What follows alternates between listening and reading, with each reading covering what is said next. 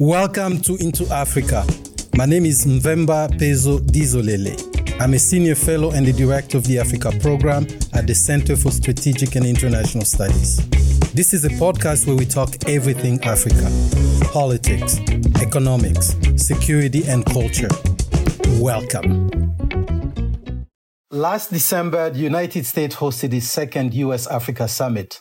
It was a successful undertaking as far as summitry goes. 49 heads of state and delegates attended, plus the chairman of the African Union Commission, Mr. Moussa Faki. Several resolutions came of it, covering a wide spectrum of areas, including human rights, security and defense, trade and commerce, science and technology, good governance and democracy, human rights, youth engagement, and the announcement of the President's Advisory Council on African Diaspora Engagement in the United States. The African diaspora in the United States is substantial and spans all segments of the economy and professional life, from the taxi driver to NASA, to Silicon Valley, to Hollywood, and to the White House. There's no part of the American society that has not benefited from this African diaspora. Joining me today on Into Africa to discuss the various facets of African talent and how to best bridge the entrepreneurial drive of this diaspora and the best resources of the United States and elsewhere is Claude Grunitzky. Claude Grunitzky wears many hats, so to speak. He's a journalist, editor, and entrepreneur. He's best known as founder and editor-in-chief of the lifestyle publication Trace, an international fashion and music title, and is a co-founder of the Trace TV network, which is like the MTV and a similar platform for music across the African diaspora, from Brazil all the way to Congo, from Cape Town to Morocco. He runs True Africa, a media platform championing young African voices, and True, a content marketing agency. And he also is involved with the Equity Alliance, which is an investment fund focused on diverse venture capital fund managers and entrepreneurs. He also presents the podcast series Limitless Africa. In 2012, Grunitzky's career was the subject of a Harvard Business School case study, which is taught in the Power and Influence MBA class. Good morning, Claude, and welcome to Into Africa. Good morning, Mvemba. So great to see you again. After all these years, we've known each other 2 decades now. It's wonderful to be with you. Absolutely. It's my pleasure. So welcome. The first time actually we came into contact, you had asked me if we could publish some of my pieces in Trace magazine. So you, looking at your background, have exactly the profile that a lot of our youth in Africa and in the diaspora, but also a lot of us in the professional life will look up to say, what are we missing? There's so much resources in the world. I just spoke about the Africa Summit. How does the African creatives on both sides of the Atlantic tap into this? Well, I'm glad you started there because I want to go back to why I've been doing all this, why I started Trace all those 25 years ago, and why I'm still continuing some of that work with my media platform, True Africa, and the films and podcasts and articles and videos that we produce. I have spent my entire adult life trying to harness the creativity of Africans in Africa, of the Afro diaspora, of Afro descendants all over the world. And what I found growing up in Togo before I moved to Paris as a teenager was that Africans were very much stuck in silos and very narrow confines of nationalism, as opposed to learning from each other and building bridges between various African cultures around the world. And I try to break down some of these barriers and create a borderless world where Black people from around the world could learn from each other and actually empower each other through creativity, through innovation, through entrepreneurship, through collaboration, through cross-fertilization across many different industries. And so right now, the reason I'm really hopeful is that finally I'm seeing this transcultural, transcontinental collaboration taking shape, whether it's in the form of music. Everywhere I go now, people are listening to Afrobeats music. Everybody knows Burna Boy. Everybody knows Wizkid. And this is music that gets listened to all over. And African creativity is being embraced. And we're no longer in a situation where African creativity is considered inferior to the dominant African-American entertainment and innovation that has shaped Black culture globally. So we can go deeper into that. But this really has been my life's work, and it keeps me up at night. And I feel that actually the needle is beginning to move. So at 24, you undertake this big enterprise, Trace Magazine, that you launch. How is it received, and what are some of the obstacles that you face, given this goal that you have of a borderless world, particularly in the creative and finance space there, and the cross-fertility? How is it received? Are you welcome? Is this an idea that you find the world is ready for, or do you have to fight for it? That's another great question, Mvemba. And I have to say, if I go back 25 years when I was starting Trace and really thinking of this platform as a way to tell these stories and to champion Black voices all over the world, I found that the audience that was most receptive to my work was in the African diaspora.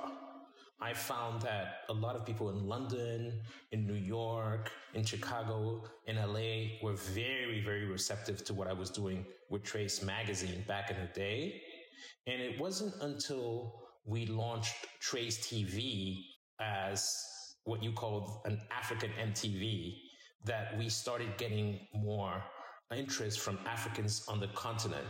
And the reason Trace TV became so popular early on after we launched it, actually in 2003, which was 20 years ago, was because initially we were showing a lot of music videos that were coming from American hip hop, American R&B. And that is something that was interesting to me because I felt that a lot of young Africans were very attracted to what was happening in America, but were not embracing their own homegrown African culture, whether it was in music or film or fashion or other creative industries. But what's happening now, 20 years into this, is that now the cross-fertilization that I spoke about is starting to take shape, and Americans all over, whether it's African Americans or even white Americans, are now starting to discover African films, whether it's Nollywood or Afrobeats that I mentioned earlier. And once again, it's become a real exchange. And I feel like that's what's driving me closer to my ultimate goal, which was to continue the work that Marcus Garvey had started more than a century ago with his idealistic vision of the Black Star and reuniting Black people from all over the world around kind of shared affinities, whether it was cultural affinities or economic affinities or political affinities. It was a way to bring all of us together and create something that would be as powerful as what happened with the Jewish diaspora around the world. Very fascinating there. I hear a lot of revolutionary streak in what you just said. Marcus Garvey, Jewish diaspora, and so on. But I want to stay a little bit on that first experience of yours launching Trace Magazine. The idea, as I say, I use the term revolutionary, and I use it not necessarily in the political sense of the word, although there's a ramification to that. But just being in that space and saying, look, you talk about Black voice, meaning African voice. The world was already familiar with the African American, the Afro-Brazilian and so on voices. African voice was there, very aware of it as well. But you are trying to bridge that gap. So when you go to get financing or you're going to present yourself, I mean, you're the editors, this is your idea, but you need an entire enabling environment to support you, to wrap its arms around your project. That process, I'm still grappling with it. How were you received? How was the idea received? Where were the pushbacks that you got, and how did you surmount those? I can see the second layer to your question, and I'm going to be very honest with you because I'm taking myself back to those years of what I'll just call hardship mixed with hope. And what happened in the beginning around the time that I launched Trace 25 years ago was that I was deeply hopeful that Trace could actually become a very important platform for, as I said, championing Black voices all over the world, but I really hung my hat on the power of hip hop and how hip hop could actually transition from being a subculture in the margins of kind of New York society to become a global kind of mainstream phenomenon, which it actually ended up becoming. And when I was struggling to pay my bills, to make payroll, to just stay afloat by publishing a monthly magazine, I had actually approached different investors, starting with African investors. As a native son of Togo, I thought that Africans would want to support me and the work that I was doing with this grand vision around Trace magazine. And I found that I was rejected by every single African investor that I approached.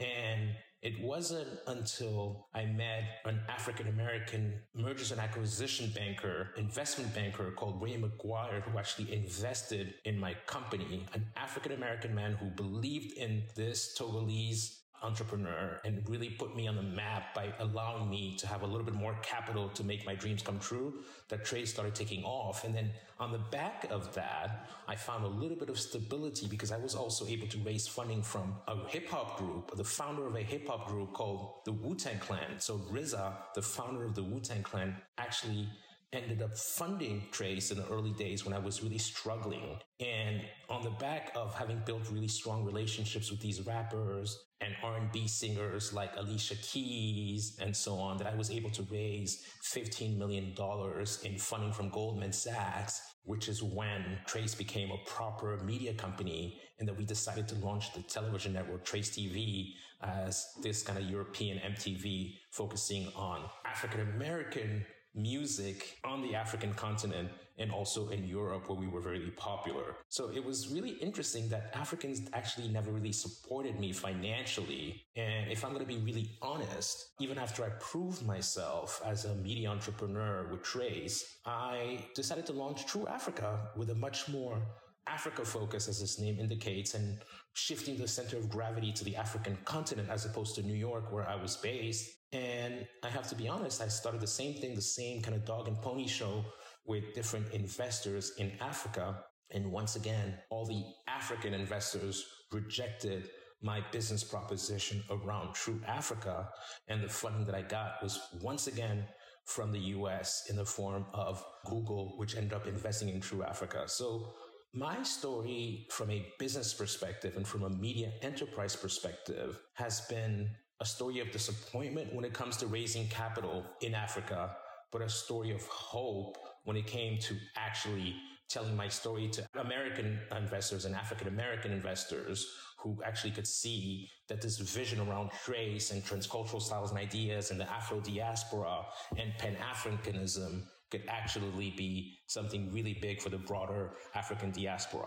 So 2 points there, 2 threads. One is it seems like the Africans, we're talking a segment of investors here. The African financier does not necessarily see the value add of African product, in this case, cultural and others. But then B, at the same time, we get people outside the continent, African Americans, white and others, who actually see that bridge and are able to work that bridge to finance project that they see value with or within. Is that will be the right thing? And if so, how do you then mobilize African financier and investors to starting investing in what is home, what is actually homegrown, and not always looking for the pie in the sky? Because this is a problem across many sectors, not just in the creative sectors that you're working in. I'm going to be really provocative here in stating my own opinion, and this is just my own opinion, and I don't want to speak for every other Black or African entrepreneur.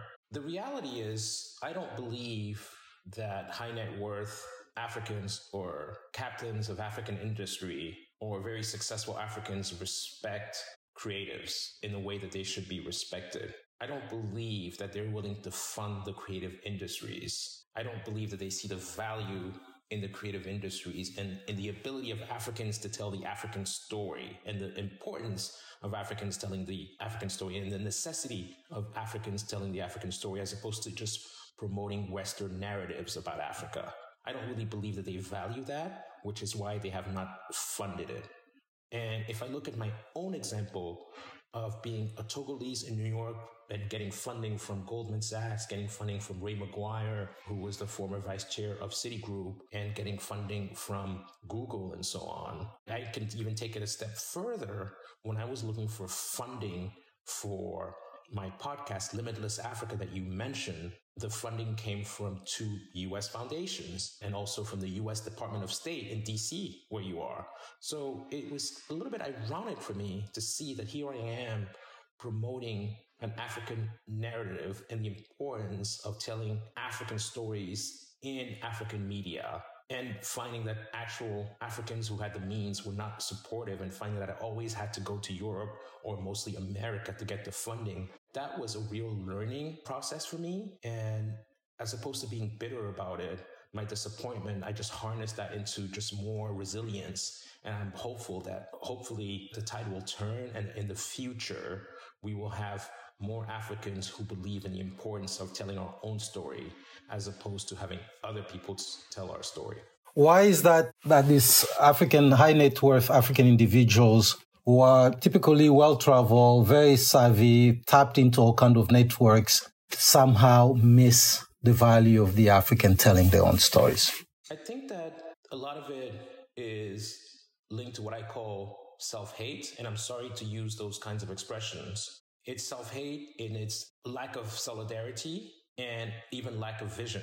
And I would say that because sometimes these financiers, these owners of mining companies, these industrialists, because of my relatively high profile as an African from the diaspora who's done well in media, they would ask me to meet them, and they would want to meet in London in their big apartment in Mayfair, or they would want to meet at a hotel on the Avenue Montaigne in Paris.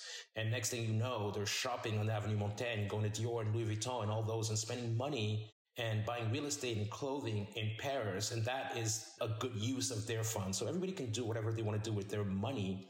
But here I was asking for investment, not free money, investment into our African identity and the next generation of Africans discovering who they are, discovering who their ancestors were, learning about how they can build their own future and empower themselves, and seeing that these captains of industry couldn't care less, and all they were interested in was consumerism and making the most of that Western lifestyle. And that was extremely disappointing to me as somebody who's always held on to these ideals of Pan-Africanism and active solidarities across borders. I believe that it's difficult to change it with people from our generation, which some people call Generation X. I believe the only hope is with young Africans and changing those mindsets around what young Africans consider to be useful, what young Africans consider to be about nation building, what young Africans consider to be important to their own identity. And if we look at the demographics of the continent, we all know that 60% of the population is under the age of 25. I believe that we need to help to educate these young Africans on the importance of them taking control of their narrative, of their African narrative, and finding a way to disseminate that worldwide in the way that some Nigerians have done it very well. You know, I have a lot of respect for Nigerians in the diaspora because they move with pride and they move with confidence. If we look at literature, for instance, you know, the work that Chimamanda has done across the world to help to redefine Black identity, African identity, the identity of people that she calls American Africans versus African Americans. If we look at, again, the work of musicians like Wizkid, you know, coming out of Lagos and how that music is spreading all over. If we look at some of these films that are coming out of Nollywood and how people are consuming them in India and Latin America and Mexico, I feel that these Nigerians have done a great job of telling African stories from a truly authentic African perspective and spreading those stories so that people around the world could consume them. I wish other Africans could take that lead as well, because the dominant culture now coming out of Africa that's being exported is really coming from Lagos and that metropolis, which some people now consider to be the capital of Africa. This raises the question of enabling environment. So the Nigerians have done well. Before the Nigerians, or alongside the Nigerians, the generation just above us, the Papa Wembas of the world, the Fela Kuti and others, it was the tremendous challenge for them. They had world recognition. Their names were known, but there were issues of royalties. There were issues of the space they worked in. We see this often. Musicians, particularly since you mentioned musicians, who had a great career but never had the royalties or the wherewithal to show that they had that great career. With the youth today, with the writer, Chimamanda, of course, is in many ways an exception. And we all are behind her, supporting her, but also emulating her in the way that she's kind of blazing that path for many of the young professional coming. But the challenge remains, right? For a young creative in Malawi, or in Zambia. You have some emerging musicians like Sampa, the great out of Zambia, and many others. You have the Fali Ipupa of the world who are carving their own space out there. For those who are not known, those are that we don't know, you and I are still don't know about them. What do we need to do, create that enabling environment, the legal structure of it, so they actually, when they make it, are not being exploited. They have the name out there, but not the resources that go with it. And then be bridging that gap. I've been thinking about this so much. I've been writing about this so much. I've been organizing workshops around this. And I have to say that the first thing we need to do is to learn from the mistakes of the previous generation that you mentioned, the people who came before us. You mentioned Papa Wemba. If we look at Fela Kuti, for instance, who many people consider to be one of the most important musicians of the 20th century, not just African musicians, but musicians in general. You know, I was able, when I was doing Trace, to secure the very last interview with Fela Kuti. And it was an interview that I secured because I sent the Nigerian singer Keziah Jones to interview him shortly before he died in 1997. This was when I was starting out with Trace. And what was so sad to me in following that story for the past 25 years is that the heirs, his children, they actually ended up selling that intellectual property, which they no longer own the publishing that was created by their father, and these thousands of songs that he created that would be so valuable now. This is really valuable intellectual property that belongs to future African heritage that should have stayed in Africa. Same thing with Miriam Makeba.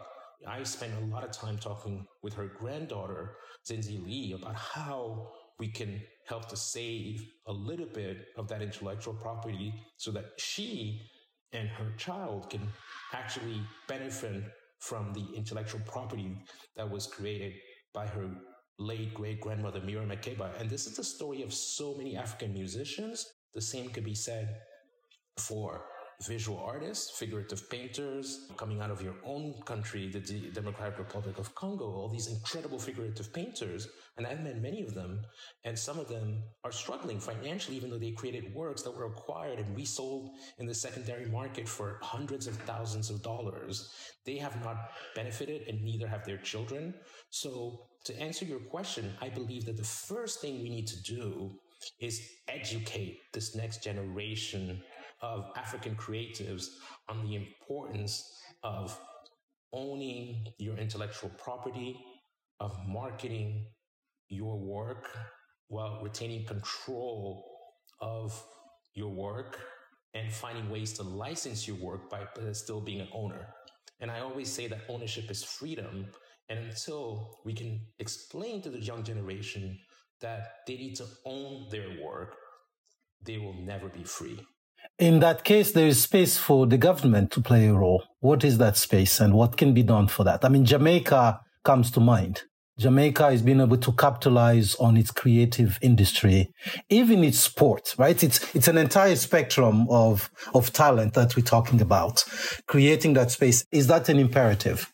I don't believe in African governments and their ability to solve this problem. And I say that because I can't tell you the number of African heads of state who invited me over for discussions around how do we create cultural movements in their country. I've done this in Senegal. I've done this in my own country, Togo. I've done this in Ghana. I've done it in so many countries. And I feel like these African governments are totally clueless as to the actual value of their intellectual property and of the movements that are emanating out of Africa. And unfortunately, the exceptions, the few ministers or head of state who really get it, I don't feel that they have enough support within the kind of a broader continent to be able to implement changes that will benefit an entire generation of new creatives coming out of Africa, whether they're working in fashion or music, as I mentioned, or film, or even just kind of developing technologies to actually distribute through digital means this African creativity. And I've given up on governments solving this problem. And I believe that the only people who can really solve it are young African entrepreneurs who create platforms that will empower the next generation of creatives while allowing them to retain ownership of their masters, of their intellectual property, as I said, and quite frankly, of their future. Very good. So let's mind the gap. So many gaps there that you've identified. You've been in this space for the last 25 years or so? Yes, this is my 25th year. If we gave you a magic wand, how do you bridge that gap or those gaps? Because there are many. I would create a fund that would be perhaps similar in spirit to what the Millennium Challenge Corporation actually did, starting with the US and getting the African Union and African governments to also participate in this fund, and also getting funding from the European Union and other global South nations who want to participate in creating maybe a multi-billion-dollar fund, perhaps a $10 billion fund, for instance, that would look at finding ways to bring various members of the diaspora together with Africans who were born and raised in Africa, and invest in for-profit ventures that will actually help to disseminate this African creativity globally. And I would do this by just also including a few members of various governments who actually get it, and help them to shape policy to make sure that these creations are protected in the right way. And this would obviously play into their own strategic interests, but it would not be dictated necessarily by US foreign policy or European foreign policy or any of the other foreign policy that would have a very narrow reading of what this should accomplish. This would really be about helping African creatives to actually export their creativity and actually make money from digital platforms that are existing, that everybody consumes, and that money would go back to Africa and, in a virtuous circle, fund the next generation of creatives. And so that fund, if it were 5 billion or 10 billion in future, maybe in 30 years, could grow into a $100 billion fund that would actually be the first port of call for young Africans who are looking to create incredible work, whether it's paintings, whether it's fashion designs, whether it's music, whether it's documentaries, or whatever it is that allows us to tell our African story from our perspective with proper funding. That also means that it would be kind of better production values, which actually makes it easier to export and distribute around the world. On that note, Claude Grunitzky, we appreciate you. Thank you for joining us today. It looks like it's a long road ahead for creatives in Africa. It is, but we have to start somewhere, right? And so it starts one idea and with a few enablers and people who can actually be catalysts in making this happen. Absolutely. Thank you very much, Claude. Thank you so much, Mvemba. Have a great day. Thank you for listening. We want to have more conversations about Africa. Tell your friends. Subscribe to our podcast at Apple Podcasts. You can also read our analysis and report at csis.org/Africa. So long.